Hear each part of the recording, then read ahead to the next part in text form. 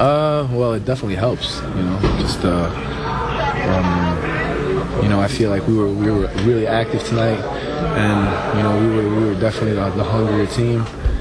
And I feel like when you're the hungrier team, it usually ends up with the win. So I think that we're playing good basketball right now, and we just got to keep it up. Joe, you guys haven't always gotten off to the best starts, but you were just dominating in that first quarter. Was it just a high energy to start with? I think it's high energy, rebounding, good defense. We hit shots. A lot of guys stepped up tonight, and that's a positive. Jimmy Boy, Kirky Worky, Los. It feels good to win. Joe, I know winning makes everything look better, but do you think you guys are playing with more focus and more of an edge that you talked about a couple weeks ago?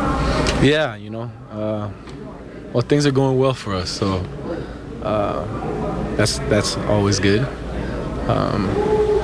But there's going to be a lot more battles, a lot more adversity, and but we're excited. We're playing good basketball, and just if we keep our mindset on improvement, I think that the sky's the limit.